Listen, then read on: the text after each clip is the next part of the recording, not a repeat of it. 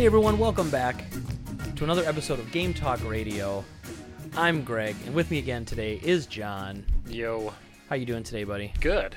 That's good. I'm excited to talk about Sony's big news. Yeah? I kind of want to hijack it a little bit. Just a little bit. Like right now? Yeah. Hit me with it. What you got? Graphics are amazing. Price point's amazing. It looks incredible, the device. Yeah. Well, $399. It's a steal. Everyone should own it. Are you talking about the PS5? No, Ape Escape 2 is on sale on PSN. You did have me going because I was like, wait a minute. They didn't announce a price. Did you get fooled and then we're going to look foolish on this podcast? But instead you made me look foolish because you got me. That was funny. Ape Escape is a really good game, too. Hell yeah, it is. Ape Escape's dynamite. So, welcome everybody. It is, you're listening to this on Thursday, March 19th. And some interesting news. So I actually had to close my store for 2 weeks because of the coronavirus. So I guess to be frank, I didn't have to. There was a new mandate in Wisconsin that basically said no gatherings anywhere of 10 or more people. There were certain exceptions to the rule, and one of those exceptions was retail. So I could have stayed open.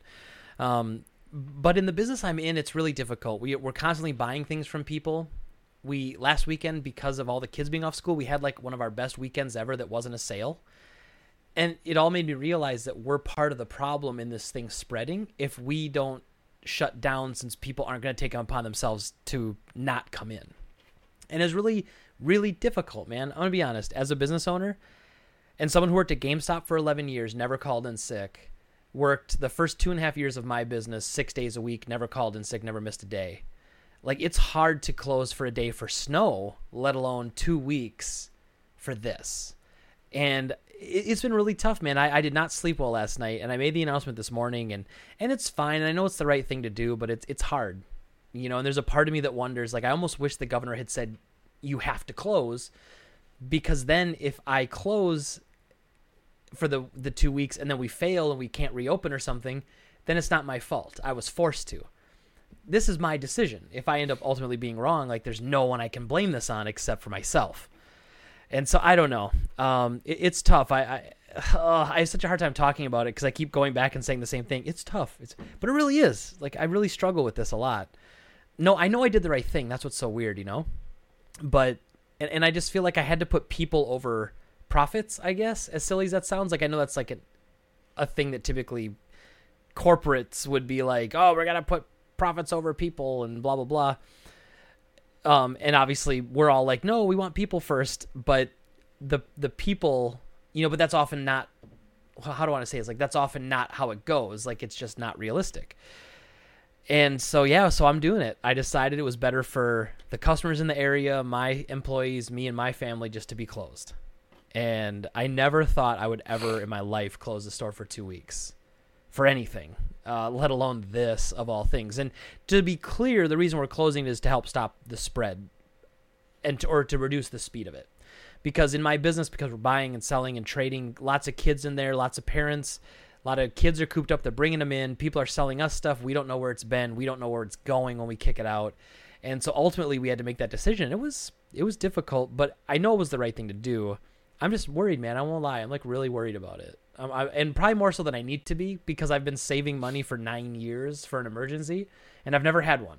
So this is like the first game trade emergency that I had to step in and use that emergency fund. But so you've got at least $900 set aside. I've got a couple $100, yep. And a couple sealed PS2 RPGs. You know, really get this shindig going. Yep. Your nest egg is just a sealed copy of Rule of Rose. Yep. Oh yeah. That's all. You take me to retirement, baby. Yep. You're gonna get it graded, and it's just gonna exponentially increase in value. And it's so funny. I'll tell a little bit of a story. So I had an emergency meeting at the store yesterday with the staff to decide if we were gonna do this or not. And I got to give them credit. I really thought I was gonna tell them, hey, I'm gonna pay you guys to not have to work for 2 weeks. And I really thought that was what they were gonna say was best. And they all really stepped up and said things like, you know, hey, we here's how we could make it work if we did stay open. We could make it work. Yeah, it'd be kind of a pain, but I think we could do it. I'm a little nervous, but I think we could do it. That was really everyone's attitude, and it was really nice. But then I realized a little bit, like, did I do to them what GameStop did to us over the years, which was take out the personal side of things and then make us just like these corporate thinking, like, business first giants where all we care about is the business, you know? Yes. And don't get me wrong, I have to care about the business because it feeds 4 other people, you know? And so it's not just me, it's me and 4 other people, like, need that money, you know? So it's not just me when I make these decisions. But I thought about it and I thought, man, I feel like they didn't even bring up once how they felt about their own personal safety. They were worried more about the business. And so I took a lot of pride in that. Actually, it made me very happy. And then I made the decision ultimately to shut us down. And we are gonna work a couple days in there because we're gonna rearrange some stuff and we're gonna do an inventory. So that'll be cool. Seeing as how we've been a while since we did one. But man, it's tough. I'm not knowing the future, man. I normally don't live that way. You know, I don't do things if I don't believe in a certain level of success. I don't typically go into a situation without a plan. And this really is no plan, you know, because in 2 weeks they could say, well, in order to slow it down even further, we're mandating everyone closed for 4 weeks. And then you could be like, oh, well, I shouldn't have closed for the first 2 weeks since now I have to be closed for 4. But ultimately is the right thing to do. So, I put up the video on Facebook. Everyone's been really supportive, which is great. All the customers and friends have been getting messages and Facebook messages and personal messages, texts all day, like from people saying, hey, you're fine. And had a few people on Twitter that I do podcasts with that know I own a game store. They said something like, hey, are you okay? You know, can you survive it? And I don't want anyone to feel sorry for us. We'll be okay. This is what I've been saving for. You know, this is why when I bought my Jeep last summer and I took a little bit of money out of the business as like a gift to myself for my hard work, I had like a panic attack doing it because that money, I never feel like it's mine. I feel like it's an untouchable asset that belongs to somebody, but apparently not me. But enough of that. That's just what I want to kind of touch on first. And I don't know. What are your thoughts on businesses closing during this time? Well, I was actually telling my wife Nicole that I was like, I'm even more glad I'm out of GameStop now because.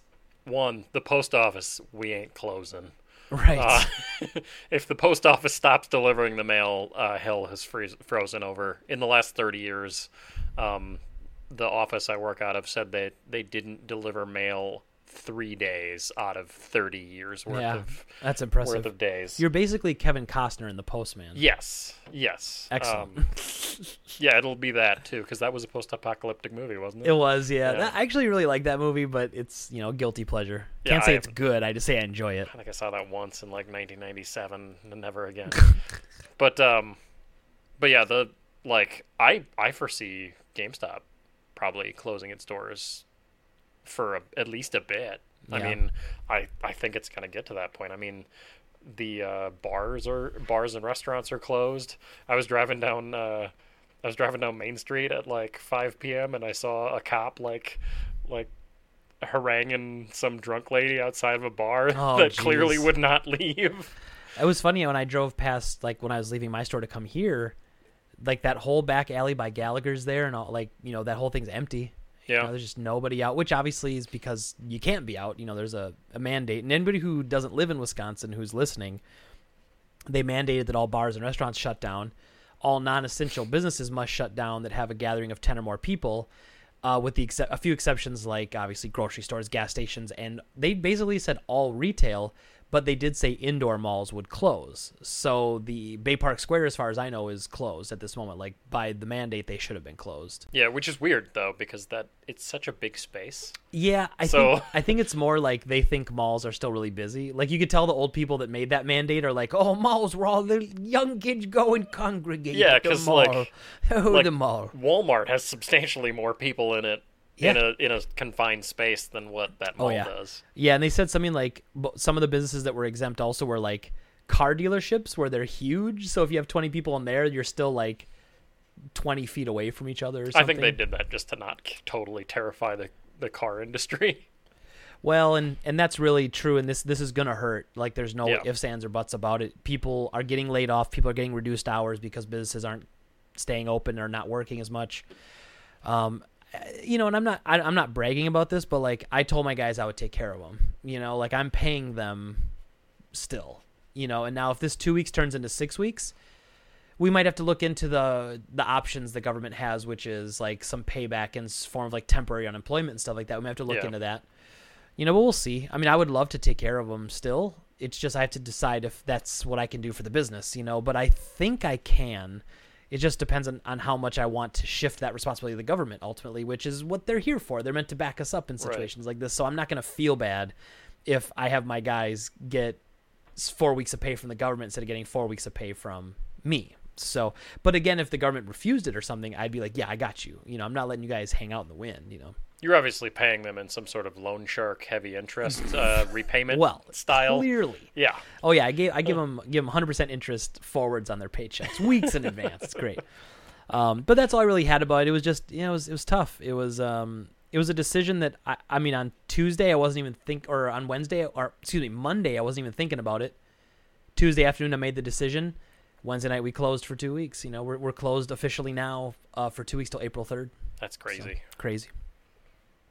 But first up on the podcast today, John, we're going to talk about something not as depressing as that, kind of. We're going to talk about... Oh, hold on, I got to cue it up. Oh, old Greggy was slacking again. Sorry, everybody, we have to reset that. That's how it do.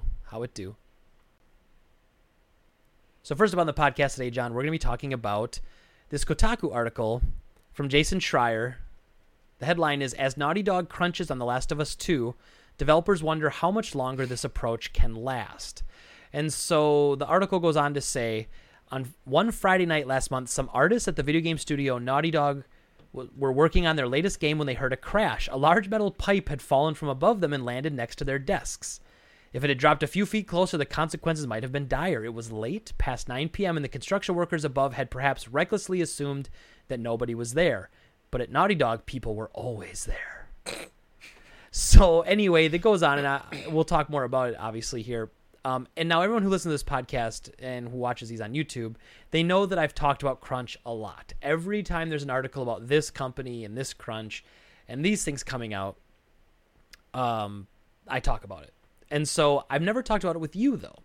So I would like to ask you first, when you see an article like this, what's your first reaction when you see an article saying that these employees, and not that every article is the same, but that some employees are working more than usual? And obviously what crunch is. It's, we've dealt with it in our line of work. But when you see an article like this, like what's your first thought when you see this headline or when you see this article? Well, I mean, they talk about that pipe falling, and I was just thinking to myself, it's probably HVAC piping that fell from the ceiling. And who hasn't been hit by it? HVAC piping in the head? Maybe. Yeah, it happens all the time. But anyway. But like crunch, it happens in every video game. Every single video game goes through a period of crunch for the most part. I think the only companies that I've heard say they don't do crunch are like very, very, very small indie developers, and like a handful of them. Well, and Nintendo, I'll still argue, I don't know if this is true or not, but Nintendo argued that they delayed Animal Crossing to avoid crunch. If you remember that was the big thing. They said, it's not coming out. We know you're all disappointed, but this is the only way we could avoid overworking our employees. Nintendo said that when they pushed back Animal Crossing. And of course, everyone ate it up, and it was like, oh my God, see, this is why they're the best, But Japan's work weeks are insane anyway. The work culture in Japan is on another level above us as far as the expectations of putting in extra work. Yeah, absolutely. So absolutely. I don't even know what Japanese crunch is compared to American crunch. Yeah. Sure, like maybe they're already working 60, 70-hour weeks. They just didn't have to work 100. I believe it. I mean, and then there's also the Japanese culture of like, if you don't go out and drink with the team after work, like you're looked down upon. So like it's almost like you're working a 14-hour work week or work day anyway. Yeah, you work hard, you party hard there. And that is no joke. Like the bars in Tokyo especially can get really nuts. Yeah, but like so. The problem with game development is that for the first, year, potentially, depending on how long your development is, you don't have the tools set up to be able to see great strides. And you're really building the building blocks to get your game off the ground.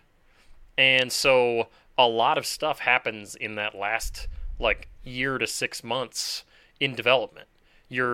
You're actually seeing graphics on the screen far more. You're tackling bugs as they creep up. I mean, like the last like 4 or 5 months of game development is a lot of like, oh crap, this thing broke because we added this new feature and we have to figure out why this broke and fix it.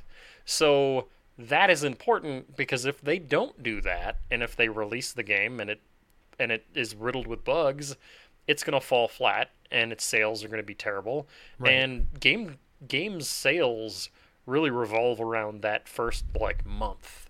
If that game bombs in its first month, it's tanked, and usually they're on to the next thing. Like, yeah. I mean, Anthem is a good example of that. The game bombed and they walked away from it for the most part. Yeah. Well, and game development, I think, is even a special beast when it comes to this, because game develop is so front resource heavy.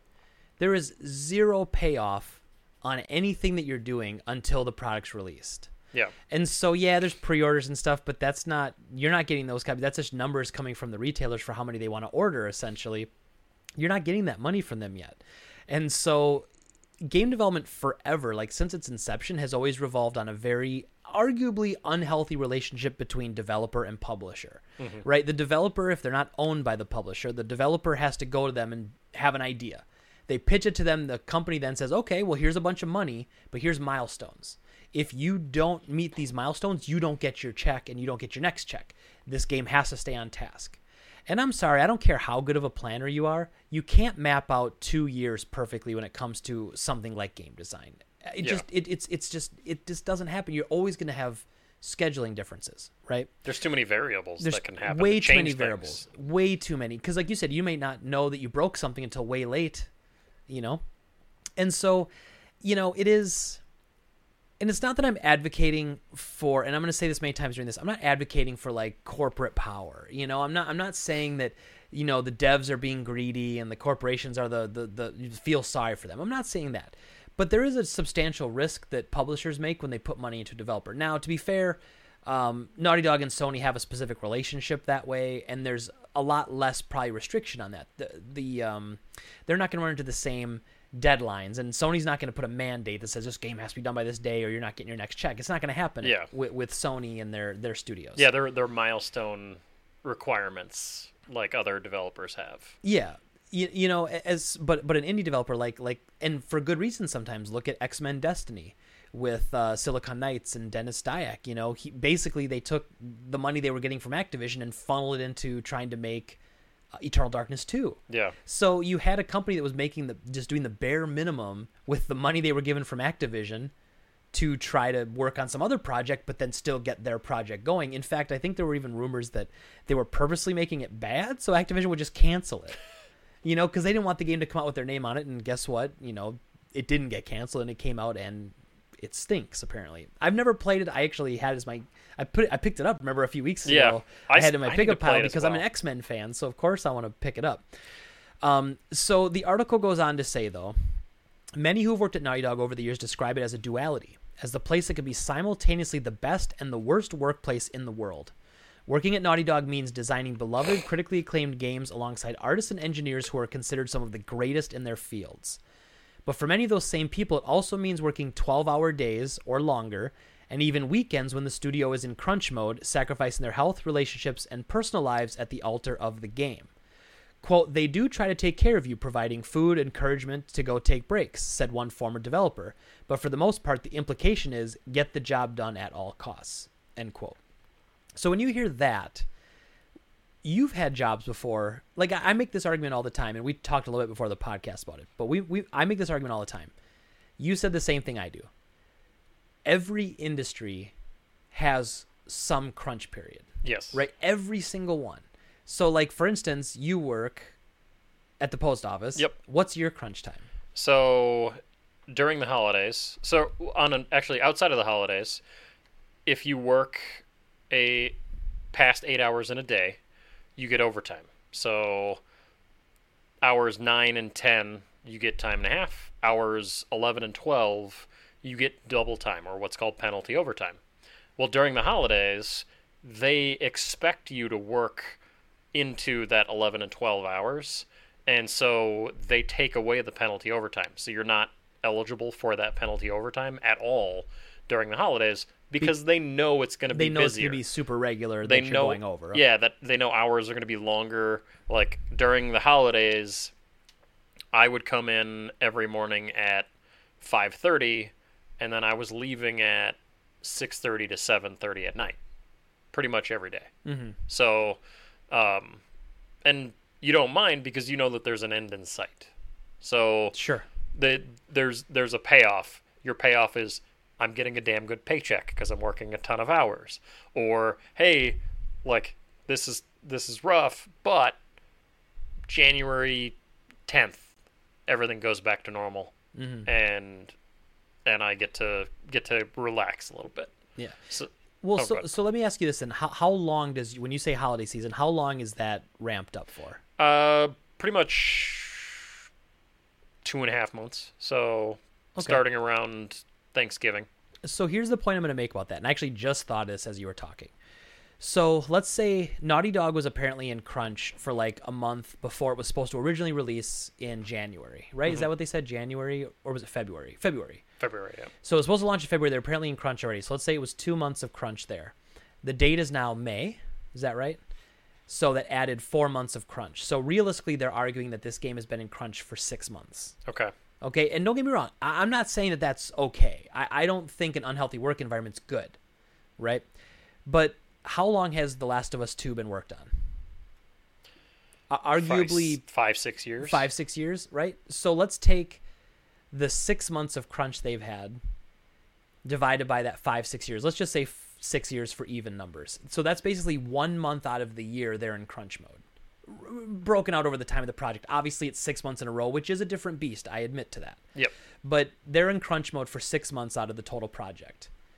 If you work 6 years, I mean, you're crunching that almost exact same number. You're crunching 2 months out of every single year. You're crunching. I would say the same thing about me for holiday season. For me, now when I have my own store, not so much, but at GameStop especially, it used to be when I was there that you were put on mandatory 6-day work weeks from the 6 weeks between Thanksgiving and Christmas, and then the week after Christmas. So essentially 7 weeks, arguably 2 months. Let's just, And 1 week shy of 2 months. they gave you like 3 extra days off. They give you 3 extra days off, which they don't give you payroll for. Yep. And so you can't take them because your payroll doesn't count towards the store, but your employees do.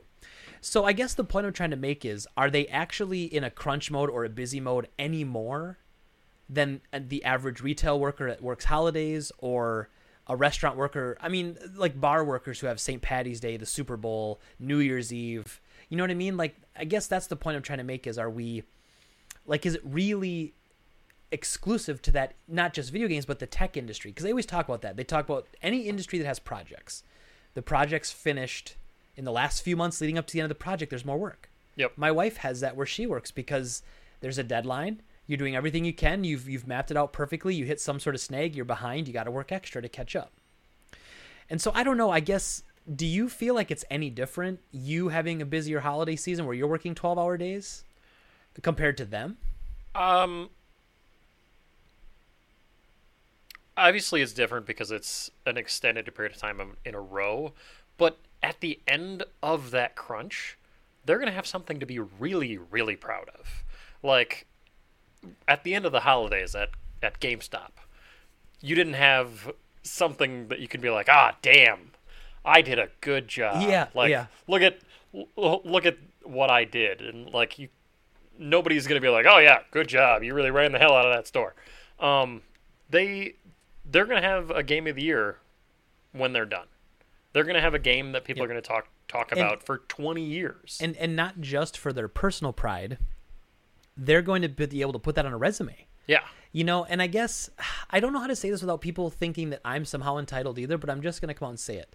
You can't have the expectation that you're going to have your best, greatest dream job the first place you work. You have to work up the chain.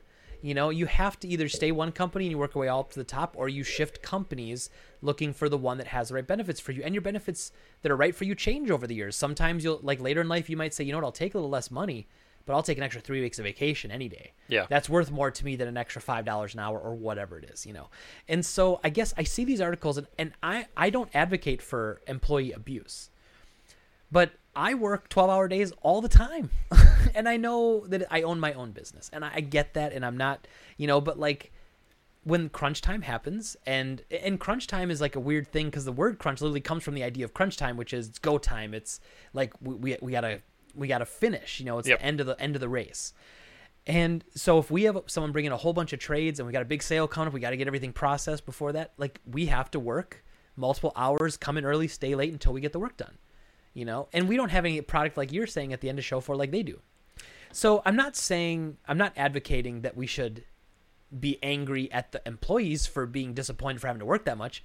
I'm just saying we don't need to coddle them, I guess. We don't need to baby them. They're adults who made the decision to work at this place. The company I feel really like for as far as crunch goes is Epic with Fortnite, because Fortnite is the biggest damn game on the planet and has been for two and a half years. Perpetual crunch. And they've been on crunch the entire time, and they're making so much damn money. It's like, why don't you hire more people? And instead of hiring more people and putting out more work and more projects, split the work amongst those people, so that way you don't have to be an endless crunch. So that way people can work it like a normal job, because that's what they're basically doing at this point. They're supporting a game that has a release schedule that they're trying to keep up with, but if they just hired more people, they could cut that down. Which, and perpetual crunch is something I'm always against. Like, I've talked about that a lot in the past, where EA will do that, where, you just finished with this game, we just crunched for 3 months, now we got to move everyone over to this project because it's got to launch in 3 months. And then that person just went from 3 months of crunch to 3 months of crunch on a different game. Then they crunch on another game after that, and it's almost like yearly cycles of crunch. That's a totally different story. I mean, that's just bad management, because you should have like alternating schedules of who's being put into crunch mode. Like that's not good. You're wearing your people out. Now you could argue this is really good for the indie market, because how many people leave these jobs and form their own studios and make great little indie titles that we all love and enjoy. Yeah. So the article goes on to say crunch culture at Naughty Dog isn't a secret. The studio is open about this mentality in interviews with new hires, and its managers deliberately seek out perfectionists in art, design, engineering, and all other disciplines that make games happen. The type of people Naughty Dog want to hire are the type of people who will willingly stay late at the office in order to make their games better. The type of people who would take the time to make sacks of grain deflate when you shoot them. At Naughty Dog, nobody asks the developers to crunch. Nobody has to ask. They'll be there anyway. So I read that, and all I think to myself is, what are we even talking about then? Because how can you fault the company that's open and honest about it and says, look, we have a high expectation. We have a higher expectation than most. I don't have the numbers, but I would assume oftentimes when you have a higher expectation, you have to have a higher pay rate to go along with that. Yeah. Obviously, now, to be fair, like GameStop, remember when we'd have 1,000 applications in the drawer, you oftentimes don't have to pay people super well if you feel like you've always got someone in your back pocket. Like you've got 1,000 applications, you don't need to fight to keep your current employees. That's a mentality that some people have. I personally don't. I think you pay your good people to keep them, and you keep the good people happy. But I see that and I say, they basically tell you in the interview that this is what our expectations are, is that you're the type of person that would stay late every night to get the job done because you care about the game being perfect. I don't see a problem with that. And I say that as someone who myself, I have a very strong work ethic. I've always been kind of a perfectionist. I'm always pushing to make my store and to make my business better. I'm not resting on my laurels ever. And so I can respect that. I respect that a lot. This mentality of we're not going to push out some crap, Yeah. We're not going to No Man's Sky this thing and push it out with unfulfilled promises. We're not going to Peter Molyneux this thing out the door and not have anything that we said was in the game in there.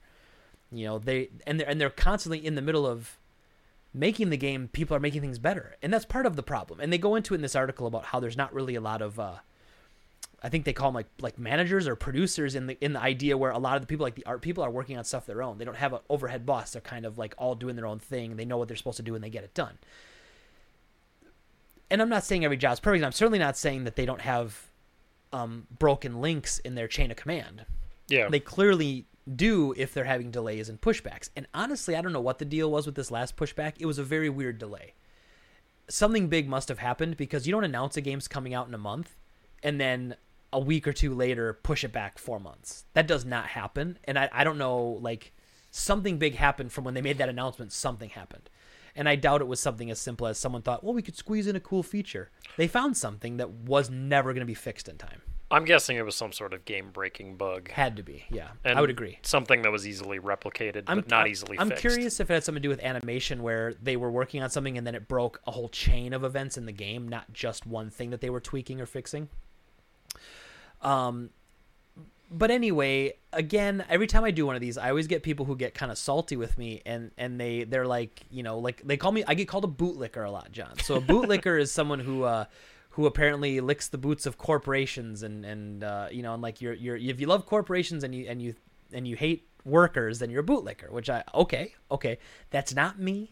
I don't know what else to say. Like, I had a corporate job for over a decade. I left it to open my own business, where I strive and push very hard every single day to make my employees not feel like a corporate environment. And I work like very hard at that. Was the guy that called you the bootlicker, was he the guy that no longer is following you on Twitter and no, I don't think subscribed? Because if so, problem solved. Yeah, no, I don't think that so. Guy's gone. I don't think it was even a subscriber. I think it was just someone who caught the video. Like, It's weird on YouTube. Like, a lot of people watch the videos that aren't subscribed.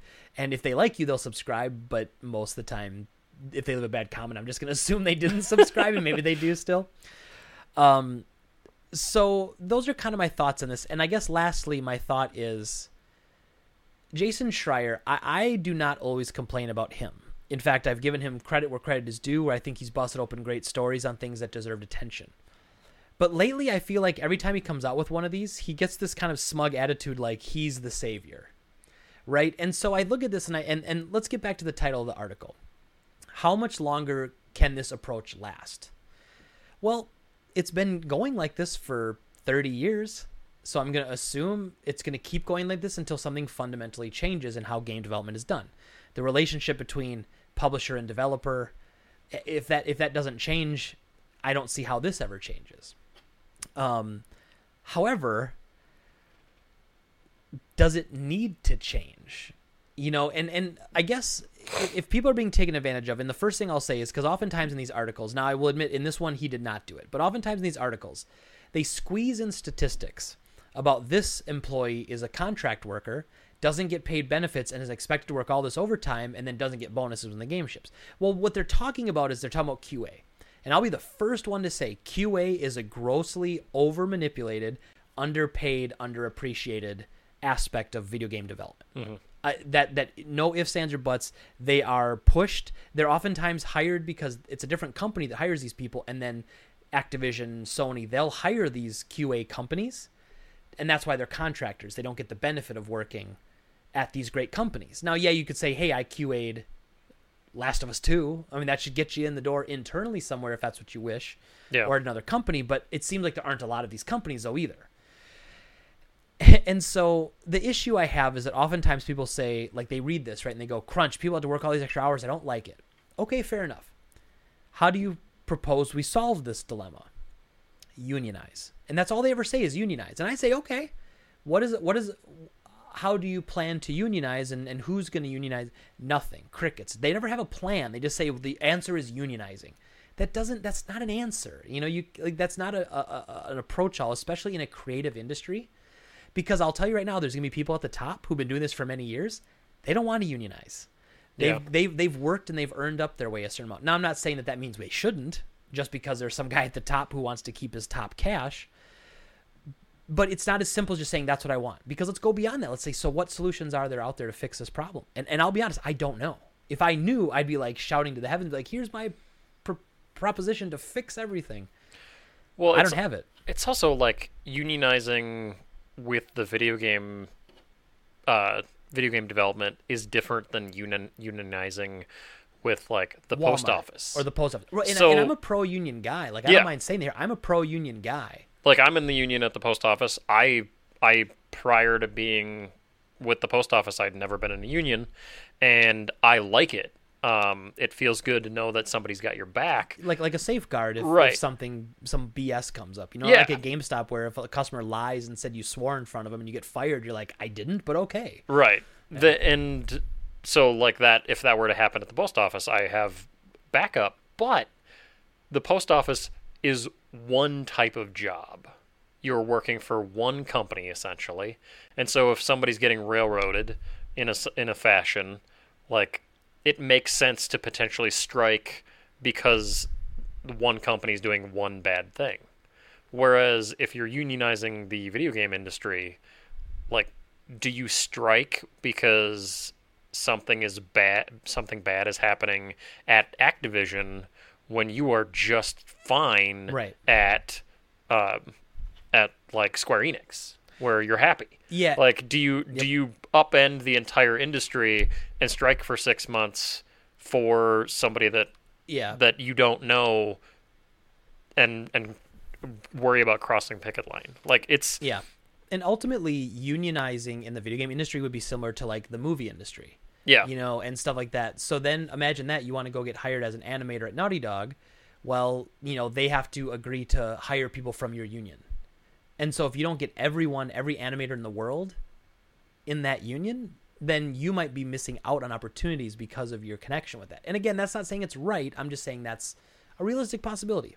Well, and we had that big writer strike years ago that derailed TV and movies for like it was 6 months. Yeah, it was a good 6 months to a year where like all those shows got pushed and like Heroes season 2 came out and got ruined. And there all was this terrible TV. Yeah, there were shows that died and like because of that writer strike. There was movies that failed to get made. That's a great question. So let's say Last of Us is a year from coming out and there's an animator strike. So it doesn't come out. It gets canceled, gets delayed 2 years. Like, I don't know. And again, I don't want workers to be abused. It's not a good, healthy environment. You don't get your best work out of people if you don't take care of them. But man, I feel like everyone is just instantly like, woe is me. Like we got all the developers. Oh, like they almost like they're like somehow, malnourished children in Asia or something. Like they're working in a sweatshop for $1 a day making Nikes. You know, it's not like that. These people are paid like professionals. They can choose to go anywhere they want. Well, not anywhere, but you know what I mean? Like they have their choice of jobs and they are working their way up the ladder. If you put in a really hard 2 years at Naughty Dog, you don't think you have your pick of the litter anywhere else you want to go? I'm not buying that. Yeah, that article talked about how 70% of the top talent at Naughty Dog has left. And that was my thought, was it's like, all right, when they said 70%, they were talking about like, it was like of 20 people. Right. So they're talking about like 14 of 20 people left. And so that was so 20 non-lead designers. So one major consequence of the culture has been attrition. Of the 20 non-lead designers, 14 are no longer with the studio since Uncharted 4. So yes, you could argue that 14 of the non-leaders have left to move on to other things. I'm willing to bet they probably went on to promotions, most likely. Because having Naughty Dog on your resume probably isn't a bad thing. Yeah. So they probably are lead somewhere else. Yeah, I think that makes a lot of sense. And I guess that's, I don't know. And yeah, like burnout's a real thing. And burnout's been a real thing for programmers for years, especially in games. But it also is just, it's a tough business. Yeah. My brother's a programmer. Dude makes bank. Let me tell you, they don't want to burn out programmers. They know the burnout's high. They compensate you for that. He's compensated for that. And you know what? If he doesn't like it, he can go somewhere else to be a programmer. Is that Joe that's doing that? Yeah. Okay. And so, I mean, he did really well for himself. Like I'm impressed at like how he was able to, go to school for that and come out and be in a position that's wanted. So again, I don't know. I guarantee someone's going to comment on this. We're going to get a ton of thumbs down and people just kind of like bash me for my opinion on this. But I just feel like they're not some special needing protective species, this rare game developer. They're employees, they're workers, they work hard, they work at a place that has high expectations, they sign on for that when they sign up, and that's what they get. I mean, they work at a place that has high expectations and then they get sick of having to work extra to meet those high expectations. Expectations don't come easy. They're telling you during the interview what to expect. You really can't fault them too much for it. Yeah, I 100% agree. And so I'm not mad at Schreier for these articles. I just wish that, because he didn't really pick a side in the article, it's really fair, I think, except on Twitter, then, you know, he gets some people who make the arguments I'm making, and he just, like, you know, acts like, you know, he's the white knight. He's like white knighting the game developers, you know, like he's their savior, like, oh, look at me. And he makes it about him, especially on Twitter when he's sharing the stories. That's what I really bugs me about the whole thing. I don't know. And again, it's whatever, man, it's clicks and views, you know, and I want the industry, like, what do I say? I don't want it to go away. I want it to get better. I would love for these big publishers to find a way to not burn out their people, but either you contract work out or you have in-house people. Either way, the job has to get done. I don't know. There's no other way around it. And well, if you look at the movie industry as well, if you're comparing things, the movie industry is killing the visual effects industry by in a similar fashion. They're expecting more of them. They're burning them out, and they're not even reaping the benefits of movies doing well. Yeah. The half of the video or visual effects companies for movies have gone out of business in the last 10 years. Yeah, I have noticed that, which is weird. So the visual effects house that won the Oscar last year, it was either last year or the year before, they accepted their Oscar, but they were out of business. Yeah. Like, they went up and received their award, but they were done because they're not giving them a part of the proceeds of the finished product, and they're just churning and burning these companies. Yeah.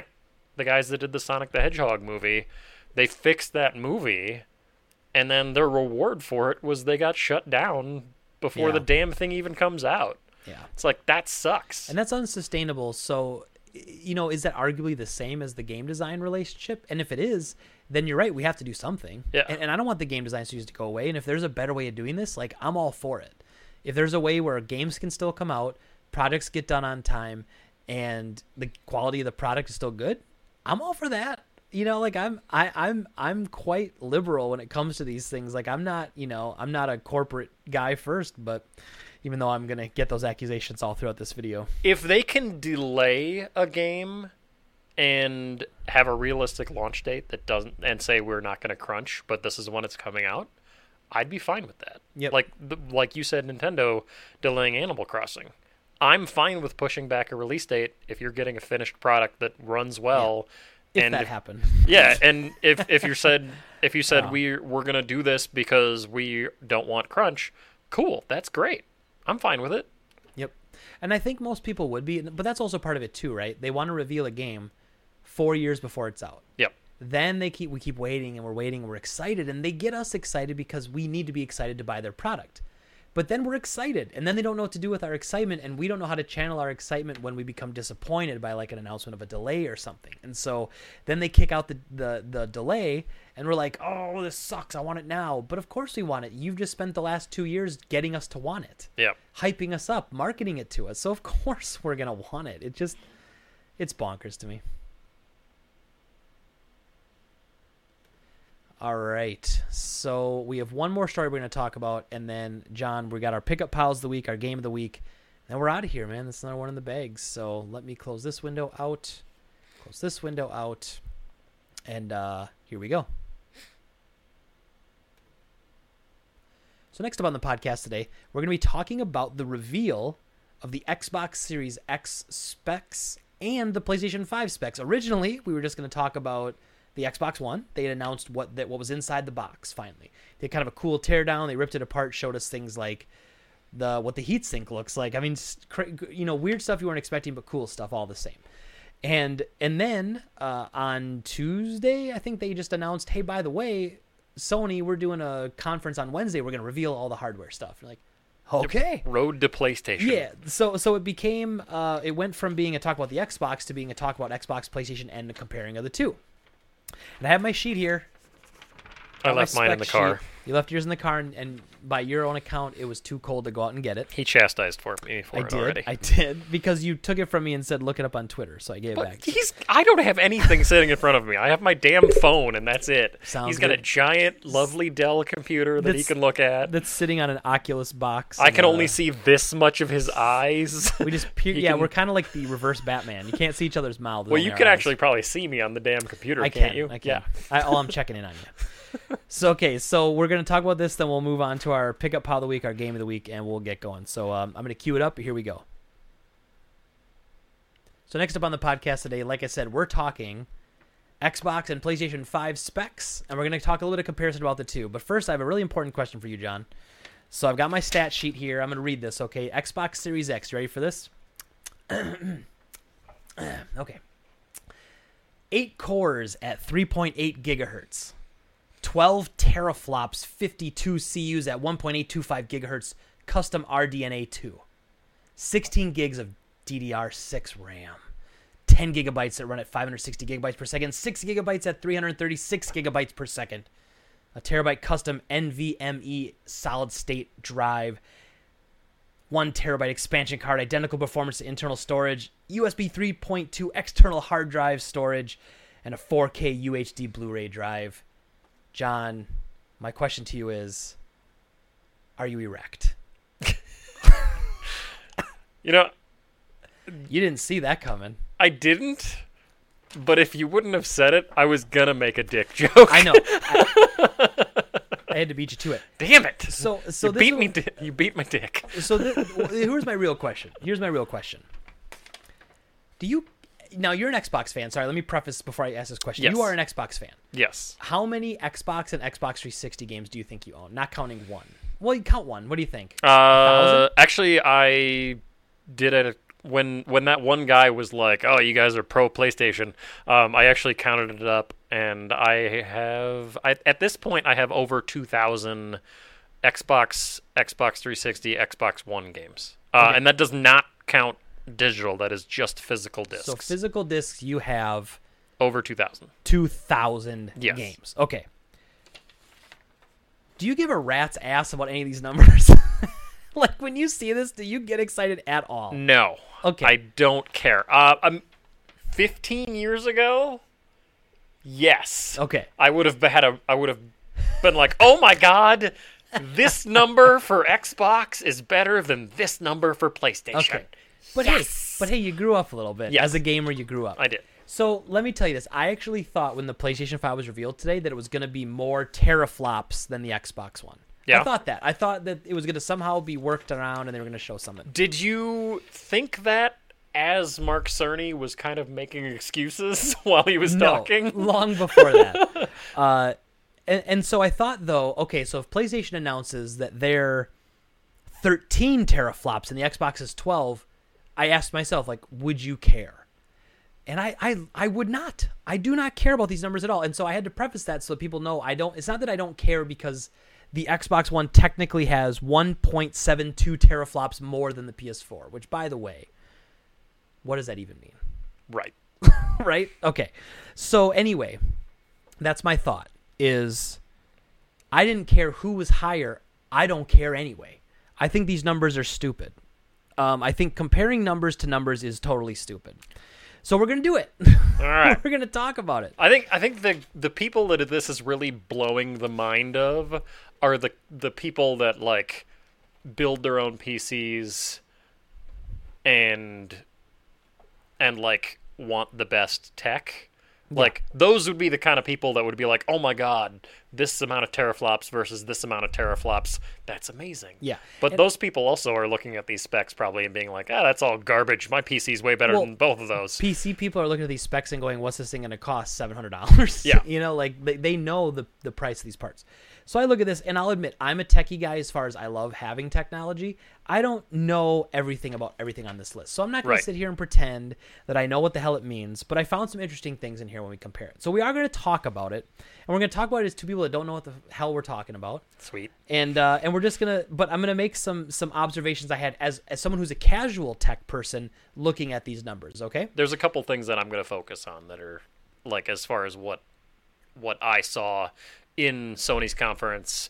I watched a lot more of Sony stuff than I did of Microsoft stuff just because Well, there wasn't really a video for Microsoft. They Yeah, just did it was they just released a news story on Twitter. well, they had a Digital Foundry Oh, they did dove do into it. it. Yeah, yep, they did. Yep. I just didn't have time to watch Digital Foundry's thing. But while I was delivering the mail this morning, I had my phone strapped to my chest and I was listening to the soothing voice of Dana Carvey. Carvey. Yeah, he looks good. He's old, but Half he looks the good. listeners will not get that reference, I don't think. Okay, so before we compare, though, let's talk a little bit about that video. Easily for me, top 10 cringiest video game announcements I've ever seen. I understand why they did it, right? So it was originally meant for GDC, which got canceled. Yep. So I have a feeling they designed it this way, as in, hey, we're going to show it at some sort of teleconference GDC, right? Where we're all just going to teleconference in, and we'll play this presentation, and it'll look like a GDC talk where I'm on stage and there's a laptop. Then somebody at Sony decided, let's just use this when we make the announcement to the public.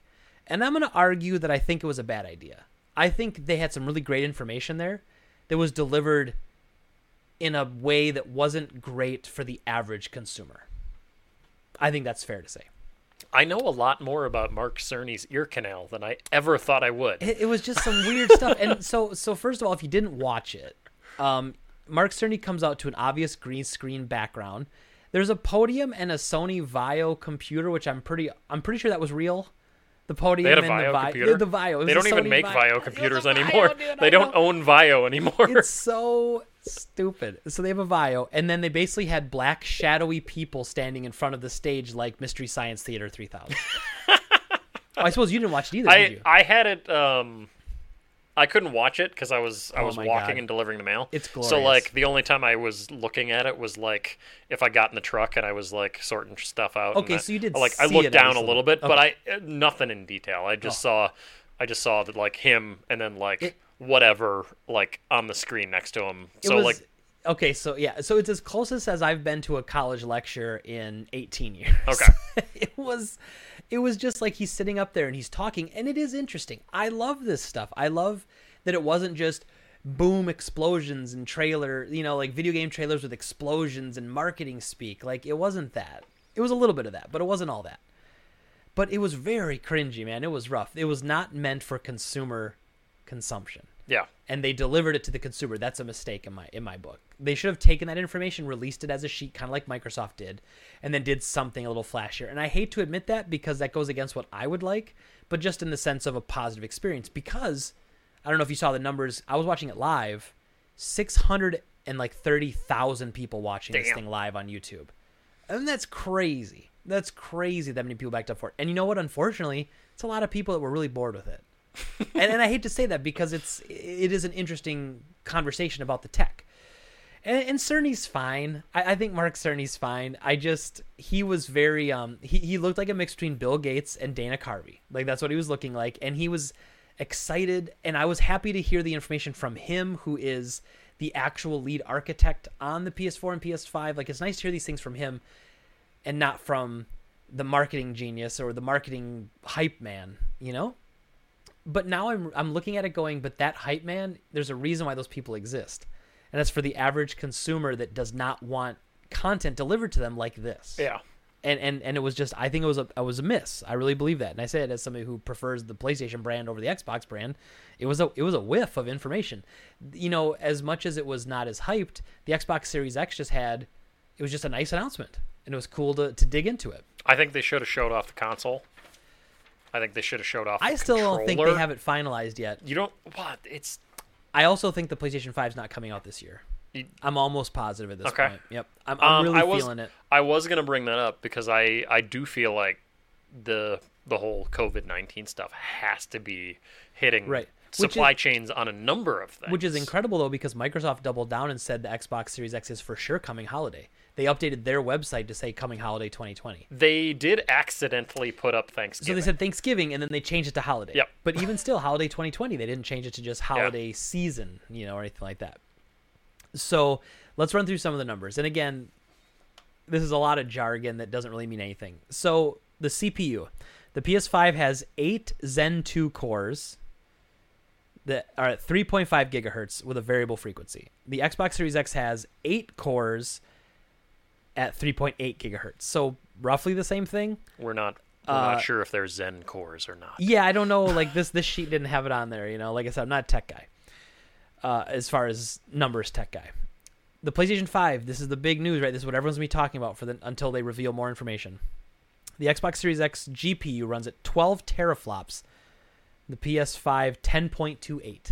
So the PS5's crappier, man. Right there. It's It's on the paper. I did find it funny that when Mark Cerny was talking, he's like, you can't compare. Yes. You can't just compare teraflops to like yeah. there's more nuance. Yeah. And it's like which is accurate though. Like that's an accurate statement. it But I is, agree. but I do think it's Yes. reactionary to what Microsoft He's announced. lightening the blow. Yes. He's lighting. Yeah, he's lightening the blow. Memory they each have 16 gigabytes of DDR6. The memory bandwidth, the PS5 runs at 448 gigabytes per second. Now this I found interesting. Again, I don't know what this means. I'm fully admitting this, so I'm sorry. Anybody listening wants, but here, I mean, I do understand what it means. It's the speed at which the RAM it can be accessed. Like I get that. Yep. But like, here's what's interesting about this: the Xbox Series X has 10 gigabytes of the 16 are at 560 gigabytes per second, so higher than the PlayStation 5. But 6 gigabytes of it runs at 336 gigabytes per second, which is lower than the PS5. So it's almost half and half for it running higher than and lower than, which actually kind of makes more sense, to be honest, because you're not going to be using all your RAM all the time to need the max channel. So that 6 is probably going to be used for the UI of the console itself. Sure, like maybe running background, you mean? Yeah. Okay, fair enough. Sure, possibly. Internal storage, the PS5, 825 gigabytes of a custom SSD. And then Xbox has a 1 terabyte custom NVMe solid state. So I don't know why Sony said 825 gigabyte. Do you think that's what it's going to be after the 1 terabyte store? Like, is it a 1 terabyte where they've used 175 reserved for future updates and patches and stuff like that? Because if you buy like a 500 gigabyte PS4, you get like 420 gigabytes. I don't think that's what it is. No. I think that because why wouldn't they I just think say that's 825? Okay. Because they never talk about like the space that's available after the UI or the system. That's true. They've never said it before. Why would they start now? Okay. I found it funny that they were like, oh, we did a lot of research into like what gamers are playing, how much space they're using on their PlayStation 4s, and it's like, bull, you got a good deal on 825 gigabytes. That's what it is. A warehouse incorrectly made 825 gigabyte version instead of 1 terabytes, and they sent them to you on the cheap. Yes. Yes. Expandable storage, the PlayStation 5 NVMe SSD slot, which apparently not all are going to be compatible with the way the speeds they run at. But that was also similar to the PS3. It couldn't use certain speed hard drives either. It was incompatible with certain speeds. They made a lot of, or he talked a lot about the hard drive and how like it's got to fit in the bay and it's got to be the right speed, and that they will give you recommendations on the hard drive once the important they're out. thing is it's not proprietary. Sony seemingly has learned their lesson with the Vita. No proprietary memory cards. I do like that a lot about it. I'm surprised that they don't have a recommended solution. Like, it doesn't seem like they'll have a recommended hard drive solution at launch. Yeah. Like, you'd think that they'd be working with, like, Seagate and Western Digital. They might to have still, but you're right. They didn't announce that drives. here, Yeah. Well, like, Microsoft, when they showed off their proprietary little hard drive expansion memory SSD, it was a Seagate branded right. They SSD. Actually they made a deal with Seagate. Yeah. Is it only Seagate drives? I don't I don't know. I guess I don't know that yet, but it seems like, and people thought that the Xbox One memory was proprietary, which technically it is, but it's a casing. So like you could buy. My understanding is you could buy an NVMe SSD and put it into whatever casing fits that slot, and you'd be able to plug it in. Much like the Xbox 360 when you put in a hard drive into the Slim. Yep. That was just a 2.5-inch SATA drive. Yeah. That you put into a plastic shell and then plugged in like a video game cartridge. So it's I think it's going to be similar to that. If just based on the info we have. I have a lot of gripes about that Xbox. As far as hard drive things go, I am far more positive on the PlayStation side as far as the hard drive solution, because what it seems like is that Microsoft is going to have, so they have 1 terabyte internal, and then it sounds like it's going to be 1 terabyte that you can plug in for current gen Xbox Series X games. I have two hard drives plugged into my Xbox One X with one has got 5 terabytes and the other one's got 4 terabytes, and I have 640 games installed onto my system. My God, man. So, like, with games getting bigger, having only 2 terabytes available for somebody like me is going to drive me nuts. Sure. So here's their they do have USB 3.2 external hard drive support. Yes. However, and you know this, I'm sure, but Yes. for the listeners that don't, you can't run Series X games off of the external drive. Right now, if you put an external drive in your Xbox One or your PS4, you install games right to it, you run games right off of it. Yep. No problem. There might be some slower load times. I don't even know if that's a thing. I've never. Nope. Okay. Loads No. just Perfect. Good. I've never used. I don't have an external on my PS4. I just uninstall games. I don't care. I'm crazy. I typically only play games once though too. Like I don't go back for DLC. I don't. Rarely do I play a game more than once. See, I play a game for about 15 minutes, and then I move on Yeah, to never something played again. else, and then 8 months later, I'll be like, I'm going to actually did I play finish that? 15 more minutes Yeah. of that game. So, with the Series X, you will be able to save games to that external hard drive, but to play them, you have to transfer them to the internal or to the expansion slot, to the SSD. I'm just hoping that's quick. It seems like it will be. But again, it depends on the size of the game. I don't know. But going like 3.2 USB to an internal SSD should be relatively quick. Yeah. You know. It sounds like PlayStation is also going to work that same way, where you have to, they're going to allow you to play PlayStation 4 games on an external hard drive.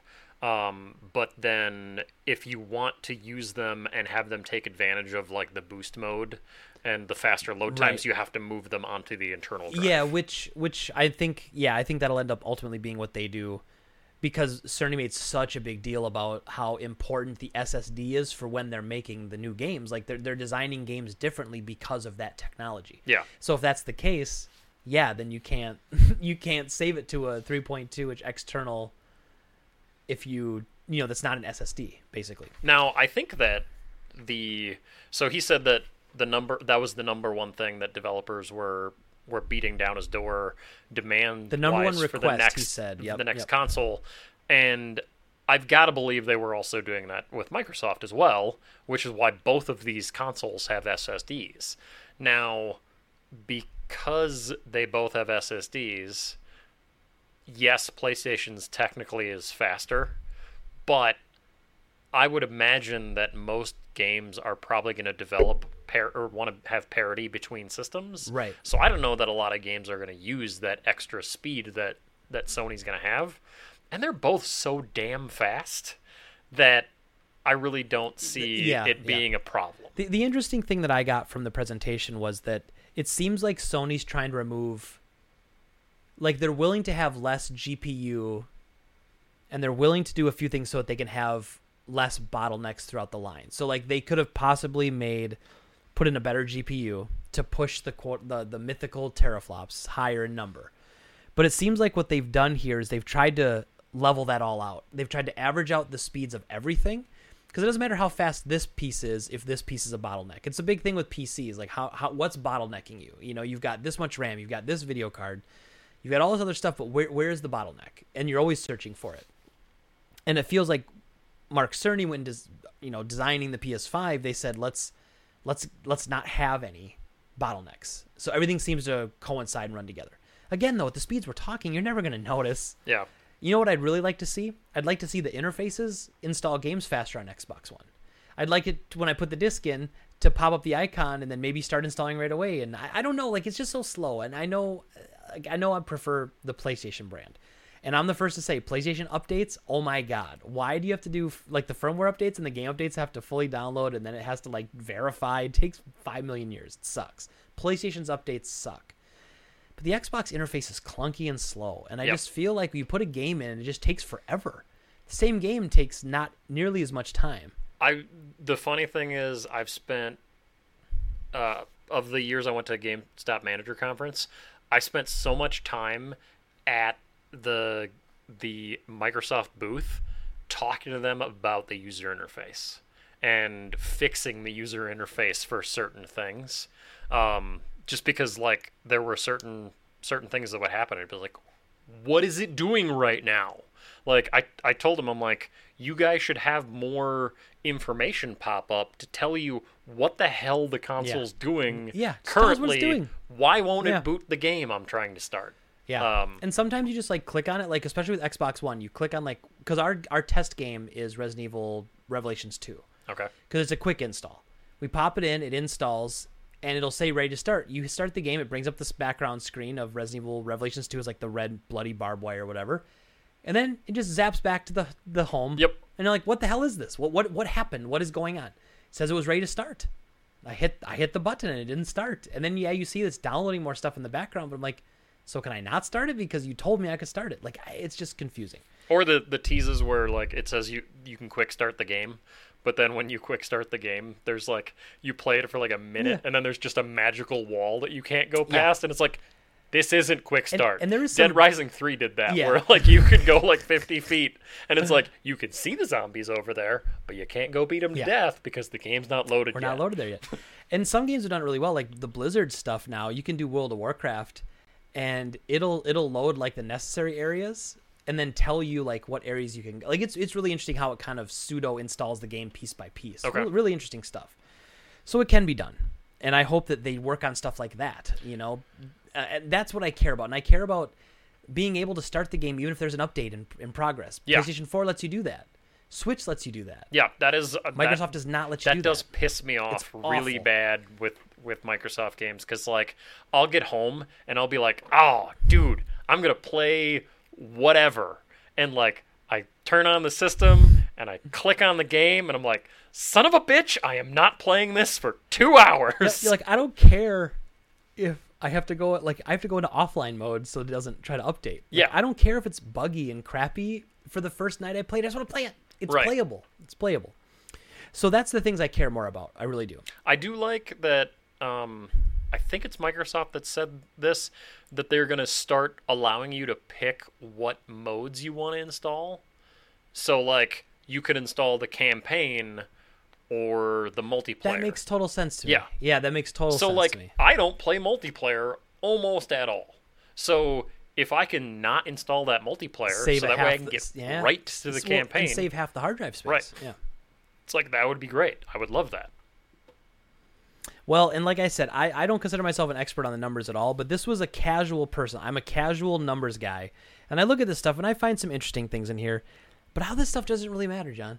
It really doesn't matter. It's who's going to have the best gameplay experience, and that's not a subtle dig at Microsoft's last generation or current generation of lack of first party software.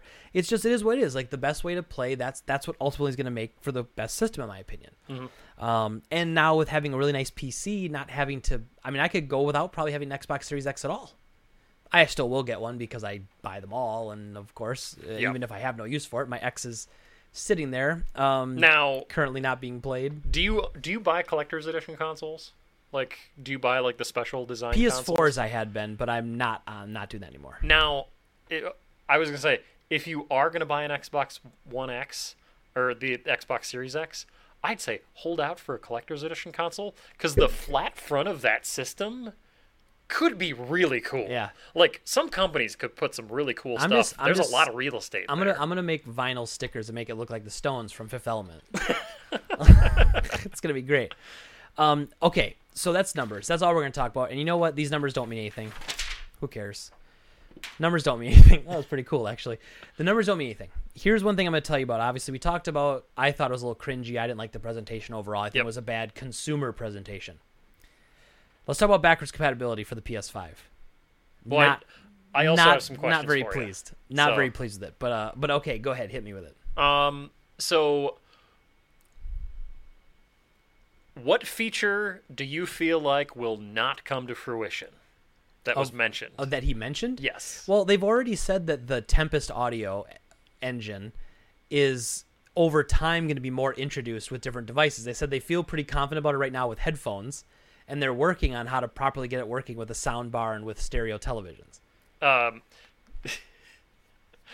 I thought it was hilarious when he said, you can send a picture of your ear to Sony and we will Yeah. custom design your audio Yeah. profile that you can download. that That is- is never gonna happen. And we shouldn't want it to happen. That's insane. Like, you think Cerny's an ear guy? You think he's an ear fetish guy? Yeah, he's just sitting back like he I does could have some millions, nice lobes. millions of ears. I could see them all, and he's like looking the picture like.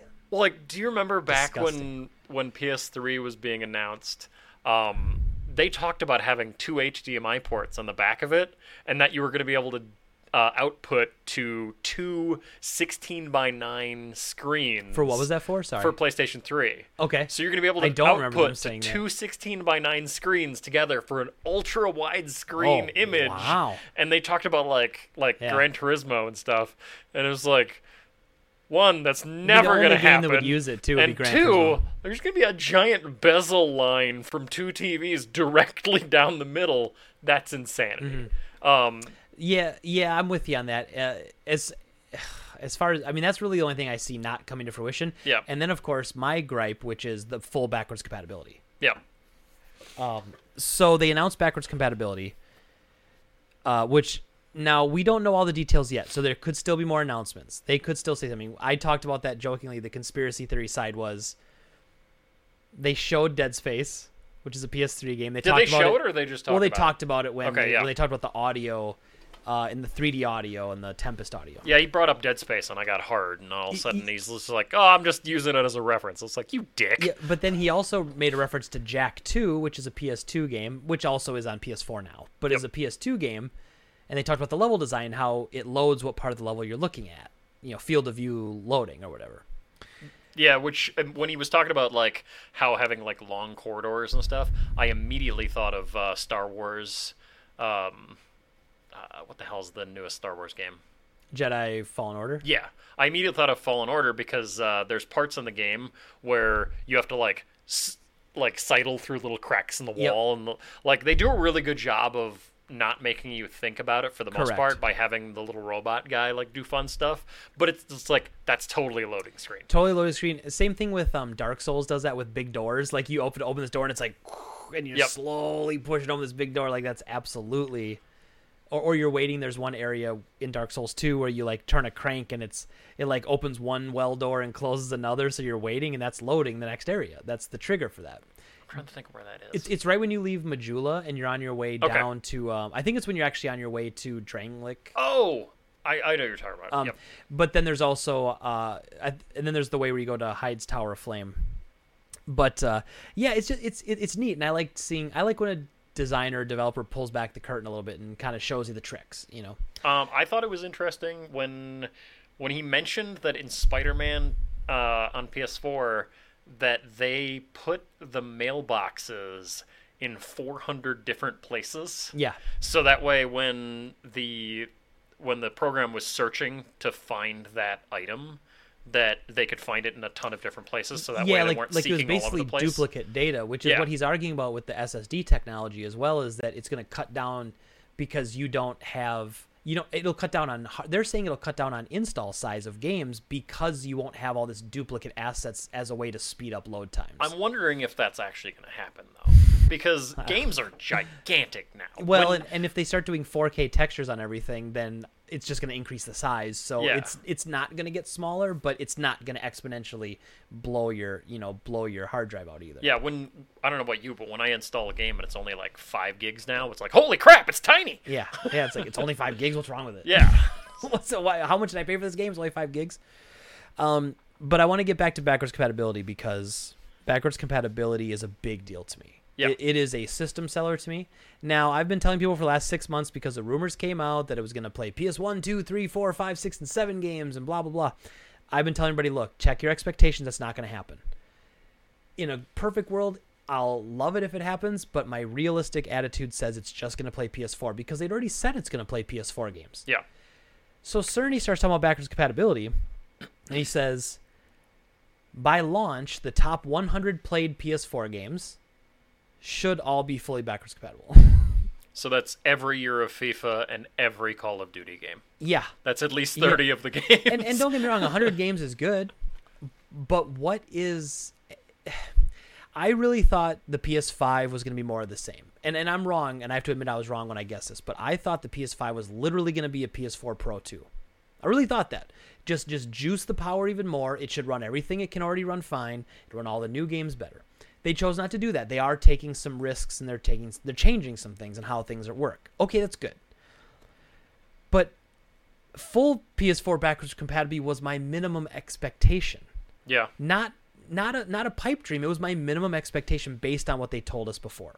Well, they also said that AMD, they were like, oh, AMD was really like championing and pioneering the efforts for backwards compatibility, and it's like, then why didn't you fully accomplish it? Yeah, I mean, and obviously they did a lot of work to try to get essentially their processor, I'm assuming, has to somehow, the processor itself is going to self-regulate down to what it thinks a PS4 is. Because they were arguing that the PS5 is too fast for some PS4 games, and so they don't run properly. Now, that's how it is with Xbox One. They have to make the 360 games and the Xbox One, the 360 and the Xbox games have to be tweaked to work well on the Xbox One. So it's fine. I mean, I get it. I understand how the technology works. But that was my minimum expectation, was that it would play all PS4, and I would have been pleasantly surprised with more. I feel like we got less. Yeah. So I almost feel like they shouldn't have talked about backwards compatibility until they were more confident in what was actually going to be available.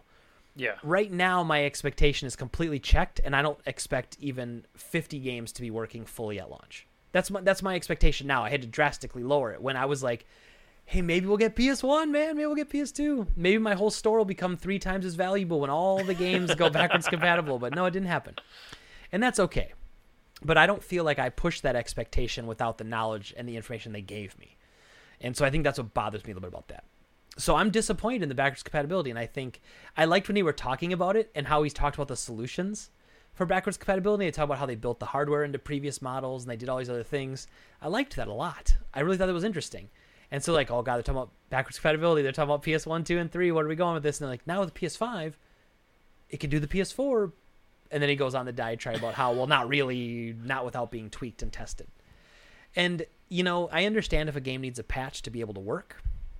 But unfortunately, not every game's going to get those patches. Any game that isn't profitable anymore isn't going to get a patch unless Sony somehow says that they'll take care of it with their internal teams, or they'll waive the fee for uploading the patch to, for the developer to have to upload to give them access to that. I don't know. And that could happen. But now, I thought that too, but a lot of weird games that I never expected to become backwards compatible with Xbox 360 became backwards compatible. Okay. So, like... for example? I can't pull any out. Well, I mean, I would say something like Mafia 2.